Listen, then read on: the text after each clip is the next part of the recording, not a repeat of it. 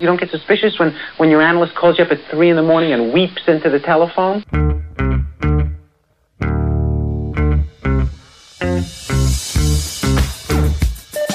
TGIF, it's Mantz and Mitchell with Gary Mantz and Suzanne Mitchell. A double shot of good conversation with great guests to jumpstart your weekend. Mantz and Mitchell, you're on the air. Hi, everybody. I'm Gary Mantz. I'm Suzanne Mitchell. Happy Friday to you. Hope it's the start of a good weekend for you.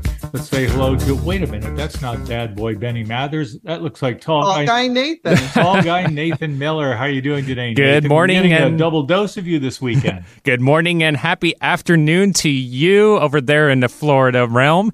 And yeah, I get to say a happy Friday to you instead of a happy Saturday like we usually do. And Friday, always a very happy day when it's the end of the work week and we get to look forward to the weekend ahead. Well, we're just very happy to see that life is good. We're all here. We're still in the sunshine. You've got a high of about 60 today, but it seems like within the last couple of days, it wasn't so bad. No, it's been a pretty pleasant week. You know, we've had our spells of rain, especially on Monday. It was kind of a bit stormy. I was out playing pool, as you know, and suddenly there was a power surge, and the only lights that were on was the lights above the pool tables, and everybody's sitting at the back desks trying to keep score, and they're struggling, and they all got their flashlights on, and it was like a hybrid power outage day in a way. Wow. Well, better that than playing pool in the rain. Yeah, exactly. There are some outdoor tables, which would be interesting to try. In summer, in July. Yes. Well, let's get started here. Dr. Bernard Beitman is our guest once again. We are delighted to have him with us. He has an exceptional mind, and he has a view of reality that is open-mindedness to a degree that I admire. So we're definitely going to be looking forward to talking to him today. Suzanne, you in particular really spoke to me on numerous occasions since our last visit with Dr. Beitman about his book, Meaningful Coincidences. The subtitle is How and Why Synchronicity and Serendipity Happen. We read this book cover to cover, and we made so many notes to talk to Dr. Beitman about that we actually had him on twice, pretty close succession last year when we finished the book. We had him on September 9 and November 18 of last year because he talks about 4 different types of synchronicity. And so we kind of divided the book in that way, and we talked about the first couple of types of synchronicity on September 9, and then we talked about the other 2 types of synchronicity on November 18. We're not going to go over all of that same information that we did a year ago, because there was something he said at the end of the second interview that really caught our attention, and it had to do with telepathy.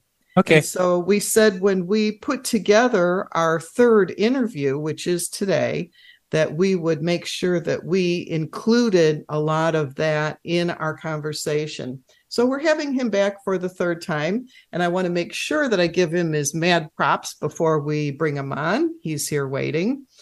Bernard Beitman, MD, a graduate of Yale Medical School, did his psychiatric residency at Stanford University.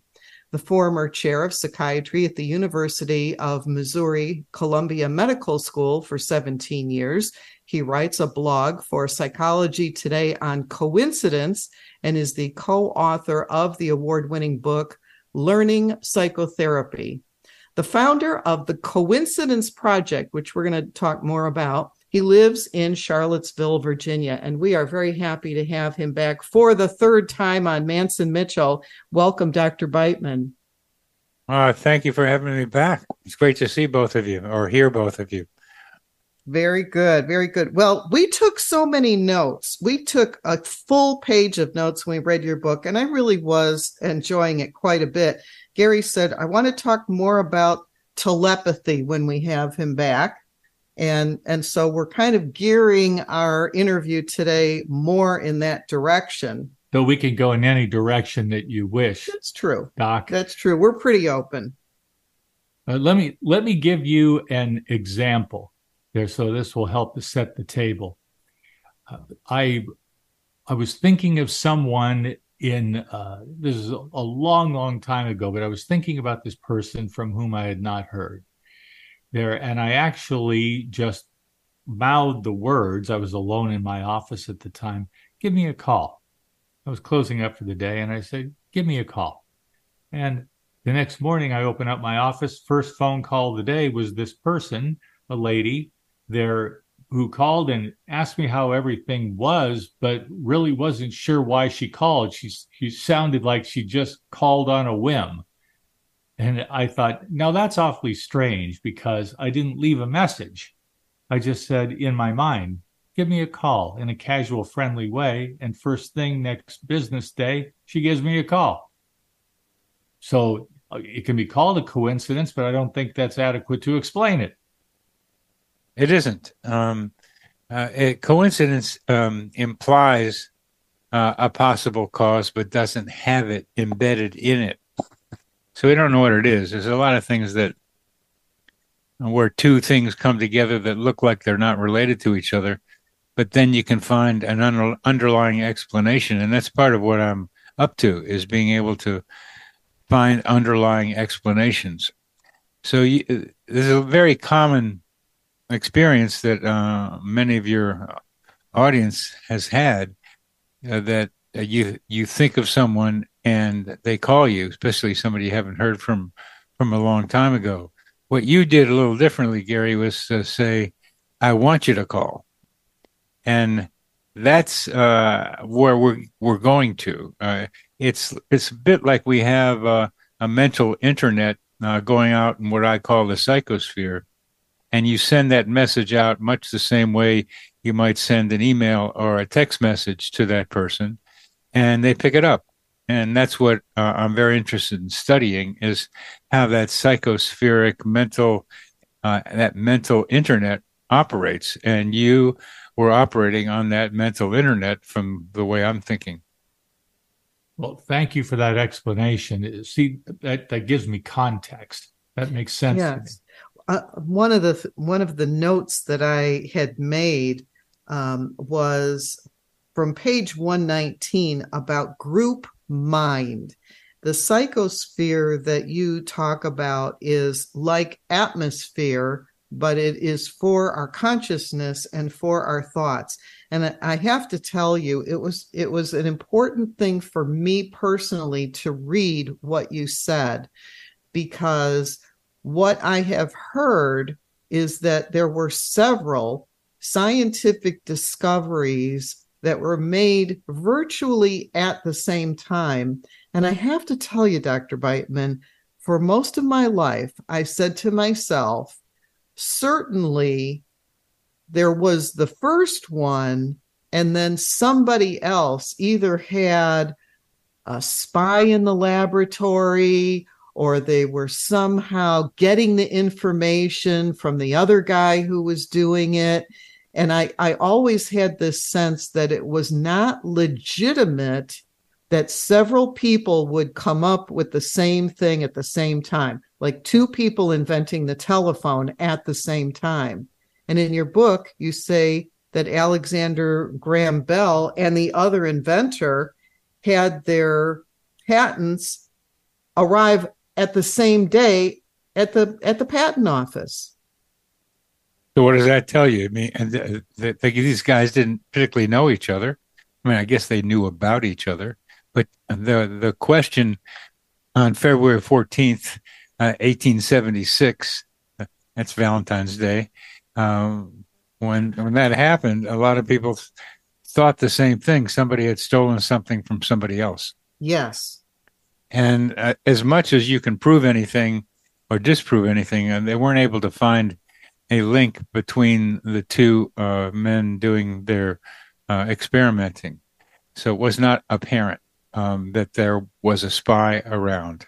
And somehow the legal battle went to Alexander Graham Bell, and Elisha Gray lost out on it. And I didn't follow the details of it.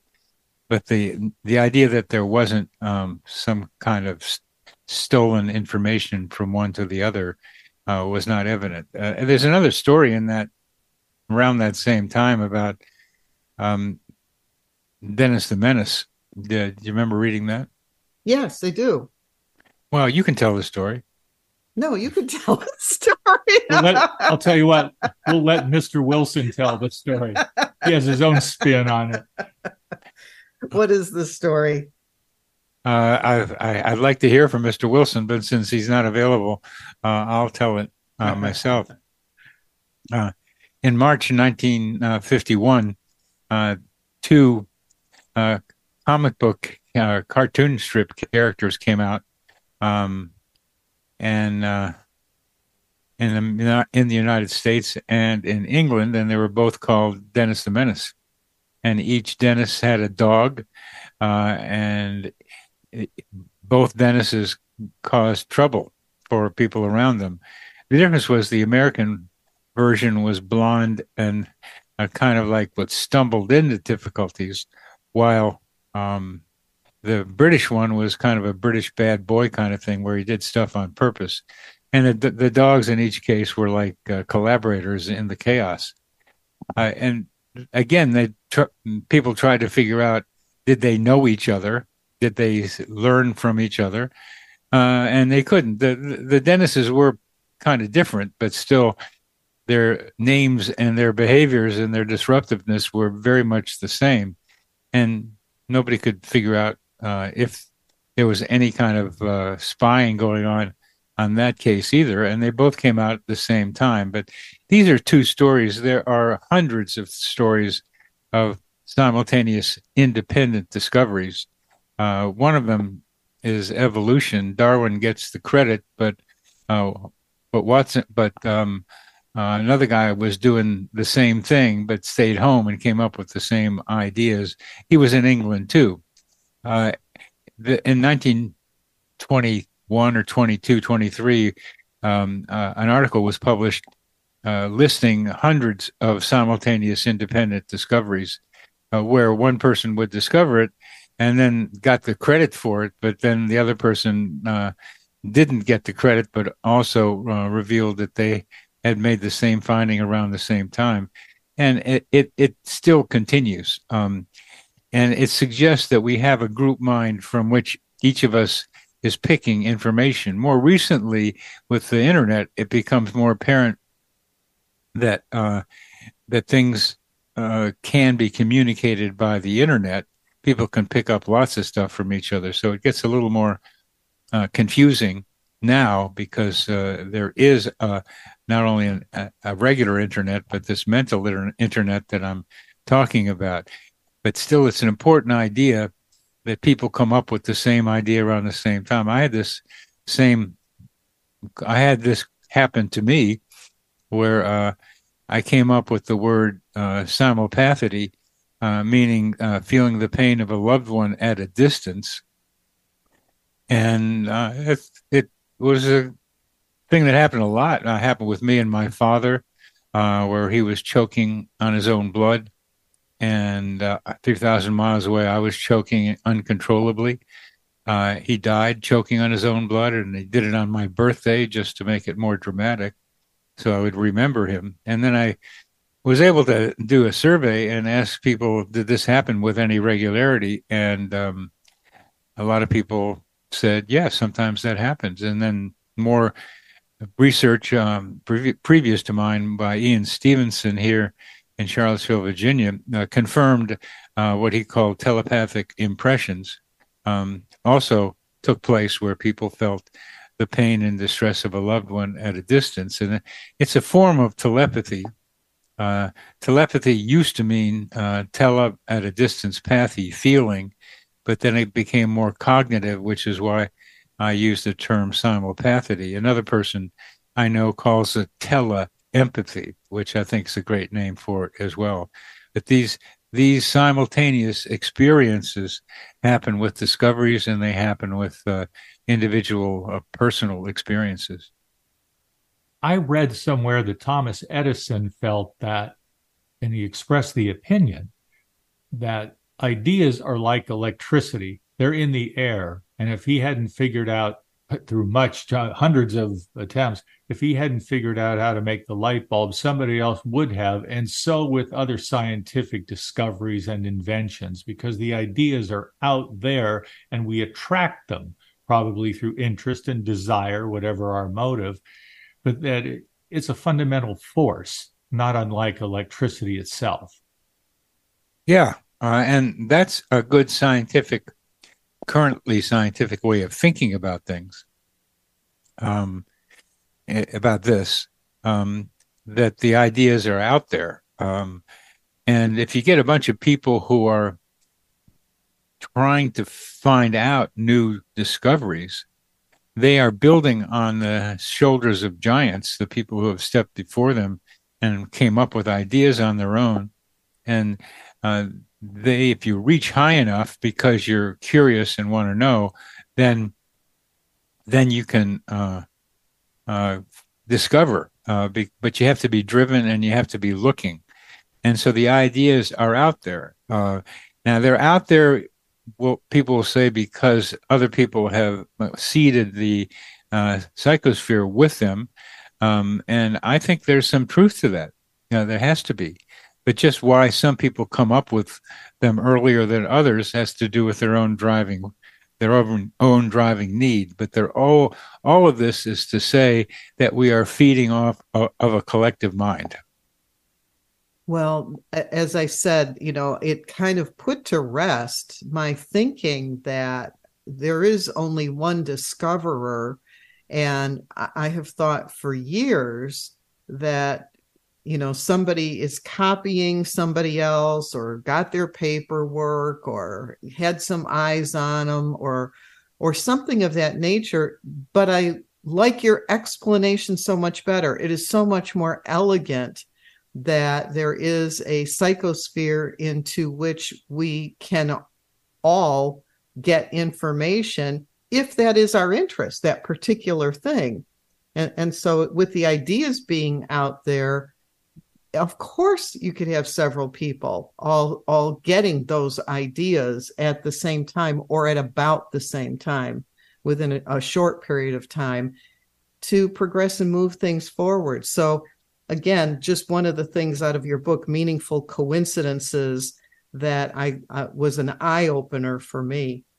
The other idea that I really liked, particularly, and we didn't talk about this before, is the idea of this information being energy information. And if people don't do this regularly or often or with a facility, why is that? And in your book, you say, I imagine that the brain, mind, and psychosphere are each composed of the same kind of energy information. They differ from each other in their degree of density, the way water has 3 densities as ice, liquid, and gas. And then you quote Jung, who you said something similar. The psyche and the body should be viewed as different manifestations of a single energy, and their relationship be understood in terms of the transformation of this energy into greater or lesser states of intensification. And we have talked with many people who are interested in how manifesting works. And they say manifesting goes from an idea through a thinking form into actual physical manifestation. Ideas become things. Ideas become concrete. And so that idea about the densities of thought, is there anything else that you want to say about that? Because you say it's all energy, but different forms. How does that all connect? Thanks for so accurately describing what I've written there. It's a very important idea, and people seem to be using different terms these days to describe the same thing. Yes. I use energy and information just because it's simpler for me. The the real question in what you're raising is not so much the different densities that you described that were parallel with water and ice and liquid and gas. It's the manifestation thing that I think is so important to pay attention to. Manifestation is something that's started with The Secret, with visualization, and a lot of people got turned off by it because it had worked for some, but then for others it didn't. And the trouble was that there was a lack of morality, ethics about what they were trying to imagine, and they didn't recognize that not only you have to imagine, but you have to energize what you're thinking about, and then you have to go out in the world and see if you can find it. There's more involved in manifestation than just having a thought form go out into the world. I'm not saying it doesn't happen. So Gary thought of somebody and wanted that person to call, and the person called. That's you can call that manifesting, and it's a simple form of it, if you would want to call it that. But to be able to make something happen, you've got to have the energy. You have to have, I think, an ethical aspect to it, that you're not taking away from somebody else, which is easy enough to be able to think about doing. And it has to be possible. One of my favorite old examples was being an Eskimo, say in the early 1900s, somewhere near Nome, Alaska, and wanting to have a camel come by and give you a rug. And if the harder you think about that, you can still see that it's unlikely to happen. There's not too many camels around in Nome, Alaska back in the 1900s, walking around with rugs and somebody to sell you one. So you have to have some kind of practicality involved. But just this manifestation thing takes work. You got to do something. And so I've got another book just got accepted. It didn't happen because I thought it. It helped that I thought it, but I had to write it, and writing it is work, and I had to think about working it, and then I had to want it to be published, but that didn't mean it was going to be published. So there's a lot of reality that manifestors have to pay attention to. It's not enough to lie on your bed and stare at $1,000 bill that you put up on the ceiling. It takes more than that. I see the tie-in between manifesting and meaningful coincidences. When you decide you want to manifest something, and it's going to be a particular thing or a particular feeling about having something in your life, the idea that I understand from your book is that you can mentally begin to be aware and look for how these things can come about. And maybe that's part of the work that you're saying. You can't lie on the bed and, wish the $1,000, but you can keep that in mind, go out to the world, and all of a sudden there's coincidences that are occurring. Hey, I've got a job for you and it pays $1,000. Can you do it? That's where the meaningful coincidence part comes in, where that thought form, that energy, if you do take it out of the room you're in, has a chance to manifest. And isn't that part of the work? Your thinking part, isn't that part of what you need to do? When you say thinking part, what do you mean?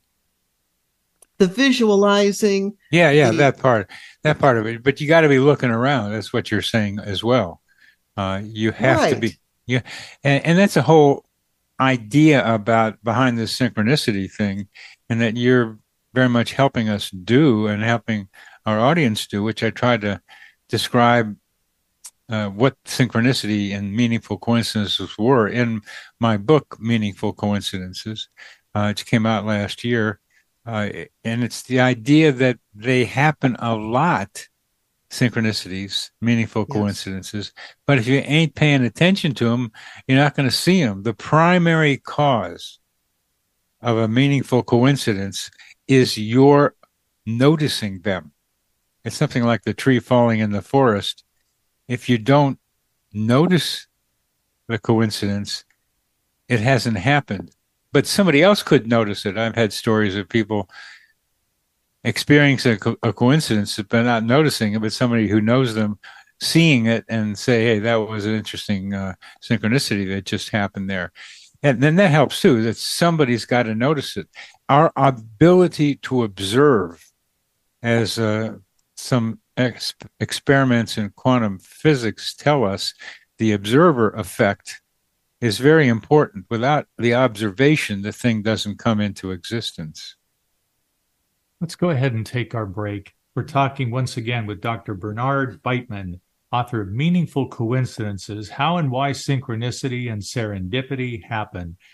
Lots more to be said on this subject. We'll do our best on the other side of a short break. We are Mantz and Mitchell. Thanks for tuning in. We will be right back. Hi, everybody. This is Anson Williams from Happy Days, and I'm so excited to tell you about American Road. It is the best car travel magazine in the world. They have the most fantastic adventures detailed in each magazine with all your itinerary. We could just jump in the car with your family and have the most fabulous adventures you've ever had in your life. Please get a copy of American Road and start your own adventure. Staying connected with Gary Mantz and Suzanne Mitchell is easy. Just go to mantsandmitchell.com for the latest info on topics and guests. Friend Gary Mantz and Suzanne Mitchell on their Facebook pages and like the Mantz and Mitchell show page at facebook.com/Mantz and Mitchell. If you're on Twitter, share a follow with Gary and Suzanne at Mantz Mitchell. Join Gary and Suzanne Friday and Saturday mornings at 10 a.m. for an unusual show that covers everything from personal growth to the paranormal. Here's an amazing act. Here's a tremendous act. Here's a startling act. The amazing, the thrilling, the greatest, spectacular, incredible, exciting, wonderful, world famed, most unusual novelty act. The home of the A-Team of Alternative Talk is mantsandmitchell.com. Heard right here on Alternative Talk 1150 AM or streaming live from your computer anywhere.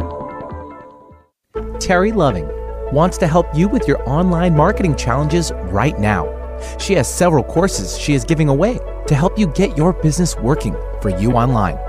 Yes, giving away. WordPress websites are her specialty, yet her technical skills go way beyond that. Check out her blog at terryloving.com or email her directly at terry@terryloving.com. That's terry@terryloving.com. On Friday, Mantz and Mitchell welcome Dr. Bernard Beitman, author of Meaningful Coincidences, to talk about how and why synchronicity happens. On Saturday, Matt Shea, our reporter on the street, tells us about spooky and fun places to go and things to do this Halloween season in and around the Sound. Bringing you mastery and mystery since 2007, we are Mantz and Mitchell, Friday and Saturday mornings at 10 on Alternative Talk, AM 1150. Talk radio for the heart and soul. Alternative Talk 1150. Welcome back to Mantz and Mitchell. And our guest this hour, Dr. Bernard Beitman. He is the author of Meaningful Coincidences, How and Why Synchronicity and Serendipity Happen. The book came out in 2022. Fabulous, interesting reading about how synchronicity happens and how you can actually make it happen and the different types that there are. Dr. Beitman, if people want to connect with you in some way, is there a website, social media, anything where people can get your book and connect with you? Yes. My name is Bernard Beitman. And if you put that into your search engine, you're going to come up with my website. You also come up with the Coincidence Project website, and you can go from there. I also have a Psychology Today blog, which you'll also find by putting my name in your search engine. And I have a YouTube channel. Now has about 120 shows on there that you can see or hear. It's also audio on. It's on several different platforms, and you can listen or watch. And we talk about synchronicity almost every time. So with different people who have different experiences. So I'm pretty much specialized in synchronicity, and it's a funny thing to be specialized in something like that because synchronicity is everywhere and covers a lot of different human experiences. So it's one thing that's a clue to how reality works interpersonally, spiritually, and also in our daily lives with work and needing things. So you put my name in there, Bernard Beitman. You'll get a taste of all the stuff that I'm interested in doing and learn hopefully yourself. But the thing I'd like to emphasize, and thanks for asking me this, is that we have in the Coincidence Project something called the Coincidence Cafe, and the Coincidence Cafe is a Zoom meeting that has about 25 to 50 people showing up. And we break up into small groups after a brief introduction to some topic, and we tell each other coincidence stories, and then come out of the small groups and tell the whole group about some of the experiences in the smaller groups. And you can get to that by going to the Coincidence Project, all one word, thecoincidenceproject.net, thecoincidenceproject.net. And I think you might be able to put that on your website too. I like that. Coincidenceproject.net, and people will get together in groups and talk about their various synchronicities, correct? Correct. Okay. That's a wonderful way to get even more information out there about this. And I also just wanted to make sure that people spell your name correctly. Beitman is spelled Beitman, Beit. So I just want to make sure people know that. Thank you. Where do you see all of this going a year, 5 years, 10 years down the road after we're all gone? Is this the pathway, Doctor, through synchronicity, the possibilities of telepathy, of afterlife communication? Perhaps we get into that often enough on our program. Do you think there will come a time when religion and science will be able to embrace each other in a way that achieves a commonality for the higher good? Yes. Thank you very much for joining us today, Dr. Beitman. Please elucidate. You said such a positive word. Yes. All right. That's a good start. Oh, you want me to say some more, I guess, huh? Yes. Okay. Yes, he says. Okay. Yeah. Well, yes. I'm trying to make a science out of synchronicity, just in case you didn't notice, by developing a taxonomy of coincidences, and you can see them in my book. The 4 different kinds of synchronicity is one: serendipity, simulpathity, I mentioned, and seriality, which is like seeing 1111s all over the place. But there's lots of different forms of seriality and serendipity, which we won't get into today. But so a taxonomy, but I also want to get to the fundamentals of what make up a meaningful coincidence, which is mind and object. A mental event matches an object in the environment as the most common version. And what that suggests, that if my mind is matching something in my environment, it could be telepathy, it could be a song you thought of and they're played on the radio, or you needed something and it showed up somehow, which I'm hearing more and more of. It's a form of manifestation, but not a direct one, where need is matched by an event in the environment.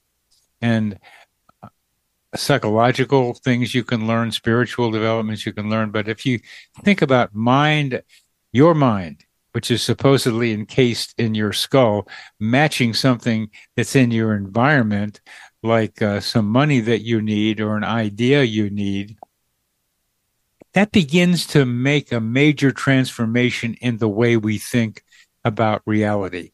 Our minds are much more part of our environment than we have been taught. And synchronicity is telling us that our minds and our environment are much more together than we realize. And once you start realizing that, you begin to see the interconnectedness of all things. Synchronicity highlights, illuminates the invisible currents that connect and unite us, not only with each other as humans, but with trees, with birds, with nature, with fish, with what's around us, including Earth itself. And there are ways in which we can connect with Earth as well.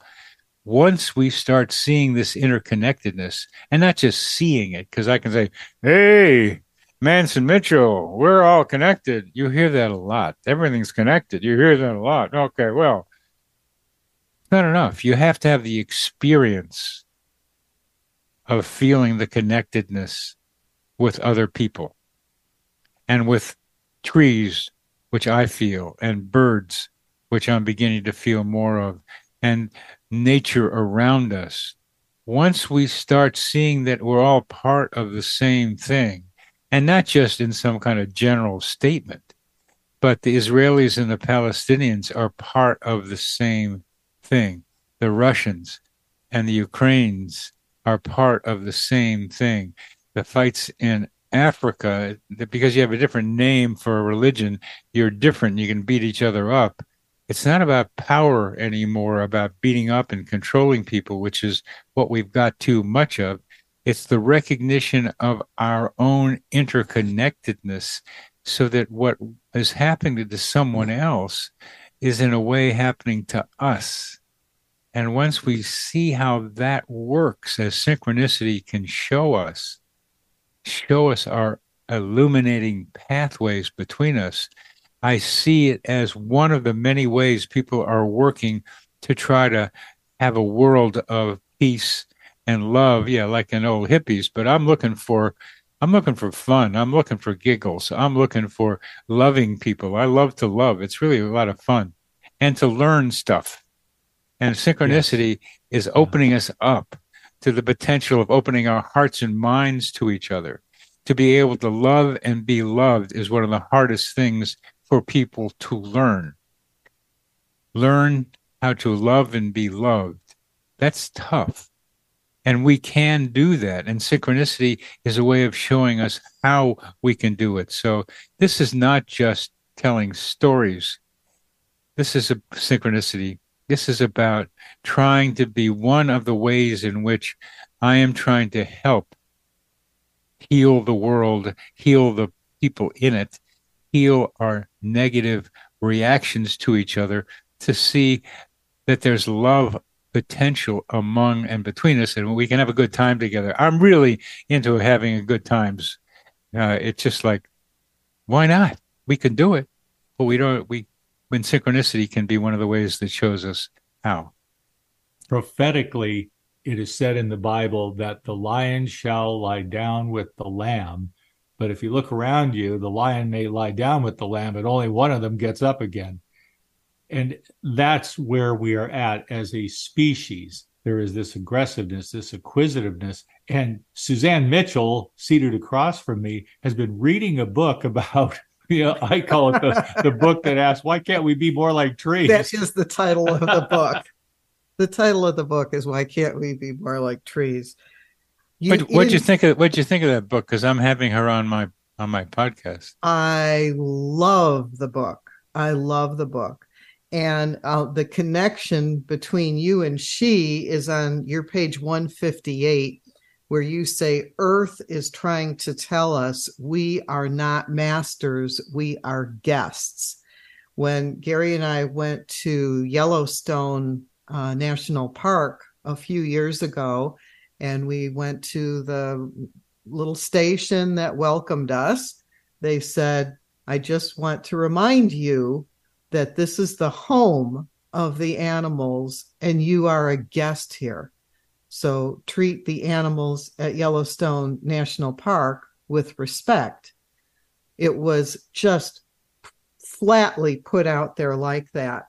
And what I was reading in the other book about trees was that, we're just beginning to get the sense that we should respect the animals. And there is a PETA, and, don't try not to kill all the animals, and, the elephants for their tusks and the tigers for their skins. But also that author says the same thing applies to plants. They everything on this planet is connected, and humans at some point decided that we were better and smarter than everything else. Gary and I watch a lot of nature kinds of shows, and we look at various animal groups and bird groups, and how they live and what they do. They have a whole big life going on that has absolutely nothing to do with humans. And they're climbing mountains, they're having their young, they're eating, they're doing whatever it is they need to do. They're completely unaware of the fact that we think we're running the show. And we are no better than any tree, no better than any animal. And it is all connected.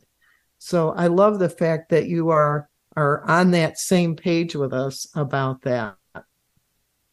Declaring it, as you just did so well, has to then yield to the experience of it. Mm-hmm. And the synchronicities you can have with trees, as I have had, or with birds, or with butterflies, and with other people. Heart and mind love connections.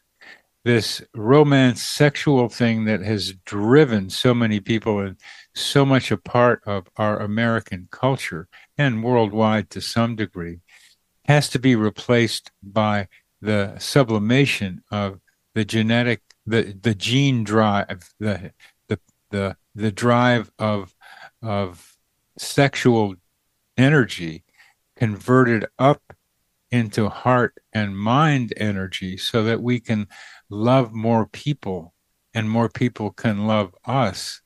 And it's so much more fun than having to be just sexual with this one or that one, than being able to find people that you can connect with. And synchronicity is one way that you can end up connecting with people. I'll be doing a workshop on romance and synchronicity. They are very closely related to each other sometimes, and can be misused. But sometimes that romantic synchronicity brings loving, heartfelt, mental connections with people, and that's what I'm trying to be able to say. So many others are. This could be a playground here, and we're going through a massive transformation, as Gary was saying, of power and killing. And some people say it's an apocalypse and are ready to have everybody be dead, and those who believe in certain form of Christianity rise up and be saved. And there's others who see this as a cleansing project that is going to make it easier for us to connect with each other. So we're at a knife's edge right now. Which way are we going to go? And synchronicity is one of the ways to make it go into a more loving, caring, fun-filled learning thing than the destructive one that seems so prevalent. What I've found over the years, and I've had countless synchronicities, it's a shame I didn't journal them, really. I'd love to count them all up, the ones that I noticed anyway. They seem to answer questions that I entertain and I may even ruminate about them for a while, quite a bit. And then something will happen where I have an aha moment, like, oh, this is what reality is trying to tell me. This is what the higher power is indicating to me. And it answers my question in a way that is pictorial at times through an event that happens, but I get it. That light bulb goes on over my head, and I realize that's the answer to my question, the thing that I've been concerned about for X number of days or weeks. And here's the answer, but it shows up in a way that seemingly is acausal. I'm so glad you bring that up, because that's what happens.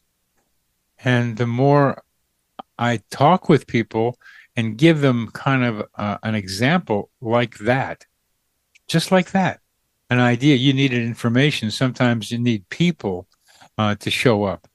And I talking to some guy the other day, two guys, and they said, that's the way I live my life, but I didn't have names for it. And you've got the names because I've written the books. So they're interested in talking with me, but they write my books. They do more stuff than I do because they're out there running around. I tend to stay home and write stuff down. So what you just described happens a lot. I'm just trying to bring that to public awareness, that this is part of the way this reality works, at least for a lot of us, you get what you need. And the Rolling Stones said it pretty well. You can try sometime, you just might find you get what you need, not necessarily what you want. In Meaningful Coincidences, you say coincidences can offer clues to how reality works. And I think that's a big interest of a lot of people who ask themselves, what is this all about? How do I make my way in the world? How does this all work?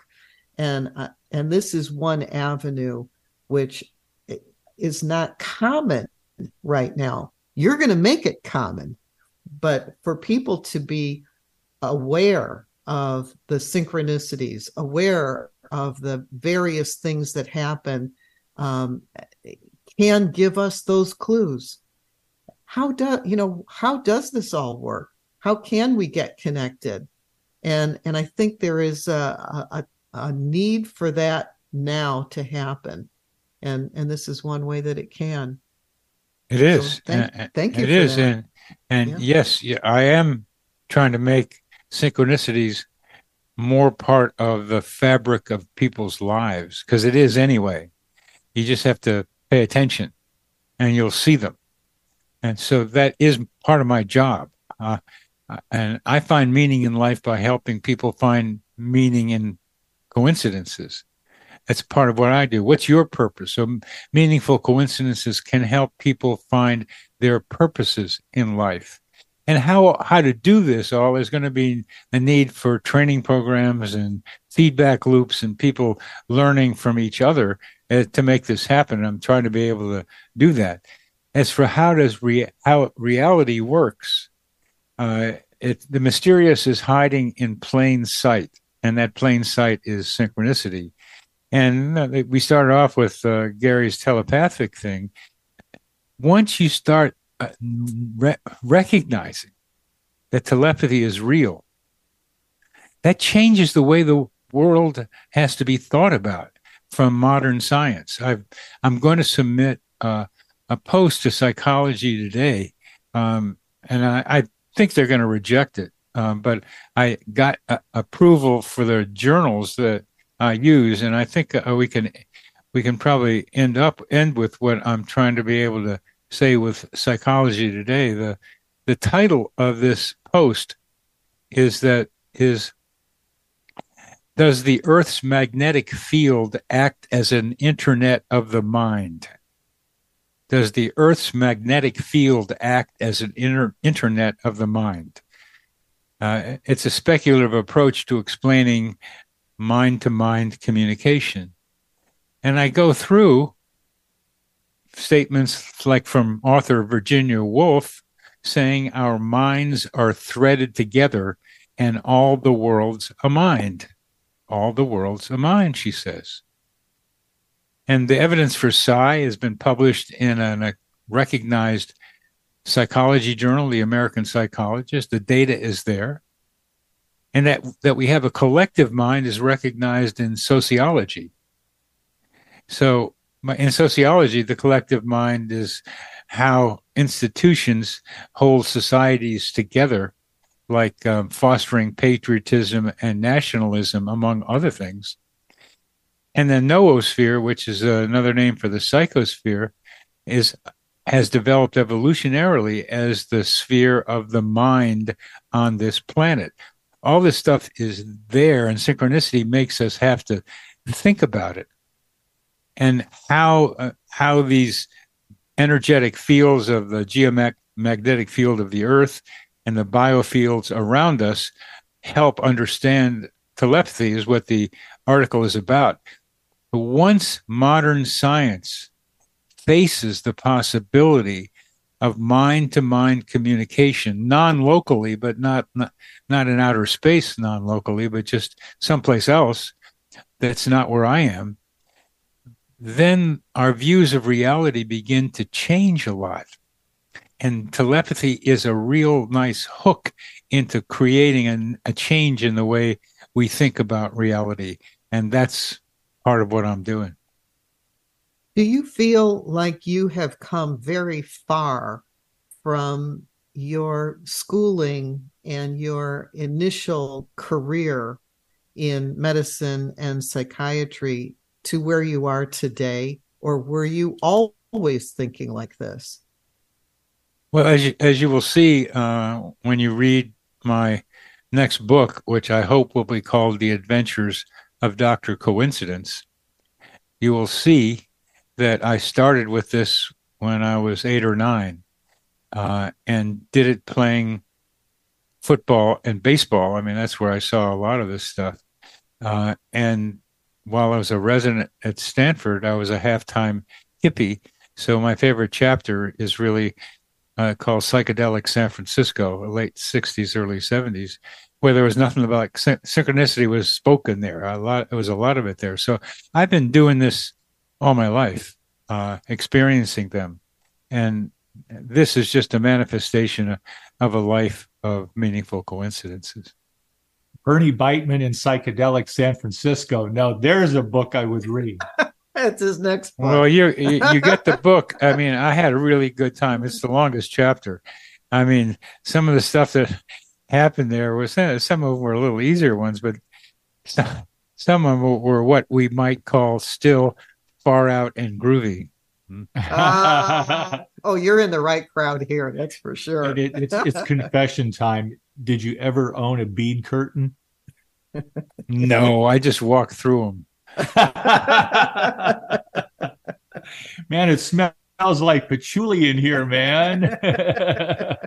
Where's the Carlos Castaneda books? You got it. You got it. I was learning. I was doing tarot card reading, so you'll read about how I became a tarot card reader and what I did with it. That was part of that experience. We want to be one of the first to interview you on that grand occasion. I grew up in Orange County, California, the other end of California, in Nixon land, and that kind of stuff was generally frowned upon. Yes. And still, I was exposed to that. Some of my classmates were into that. And ever since, I've thought of that as a nostalgic time, a time of exploration, of experimentation. Well, I don't think of it as a nostalgic time. I think of it as another school I went to. I went to Swarthmore, and I went to Haight Street, and those are the two best educational experiences of my life. When do you anticipate your next book coming out? It's probably 2025. Okay. They take a long time, these guys. Yeah, they do. Well, we still want one of the first copies. Yes, and we can preview it and hear some of those stories next time you join us, I hope. Dr. Bernard Beitman, he is the author of Meaningful Coincidences, How and Why Synchronicity and Serendipity Happen. Always a pleasure, Doctor. Thank you for joining us again today. You're very welcome. And I love how you read this stuff and you really know it. So it's a pleasure talking with you. So I'll see you again. Yes, you will. Thank you. All right. You want to stay tuned for Rob and Alexis. And at 1 o'clock today, Pacific time, American Road Trip Talk with host Gary Mantz. In the meantime, we'll be back tomorrow at 10 a.m. Thanks so much for joining us. We hope this is the start of a great weekend.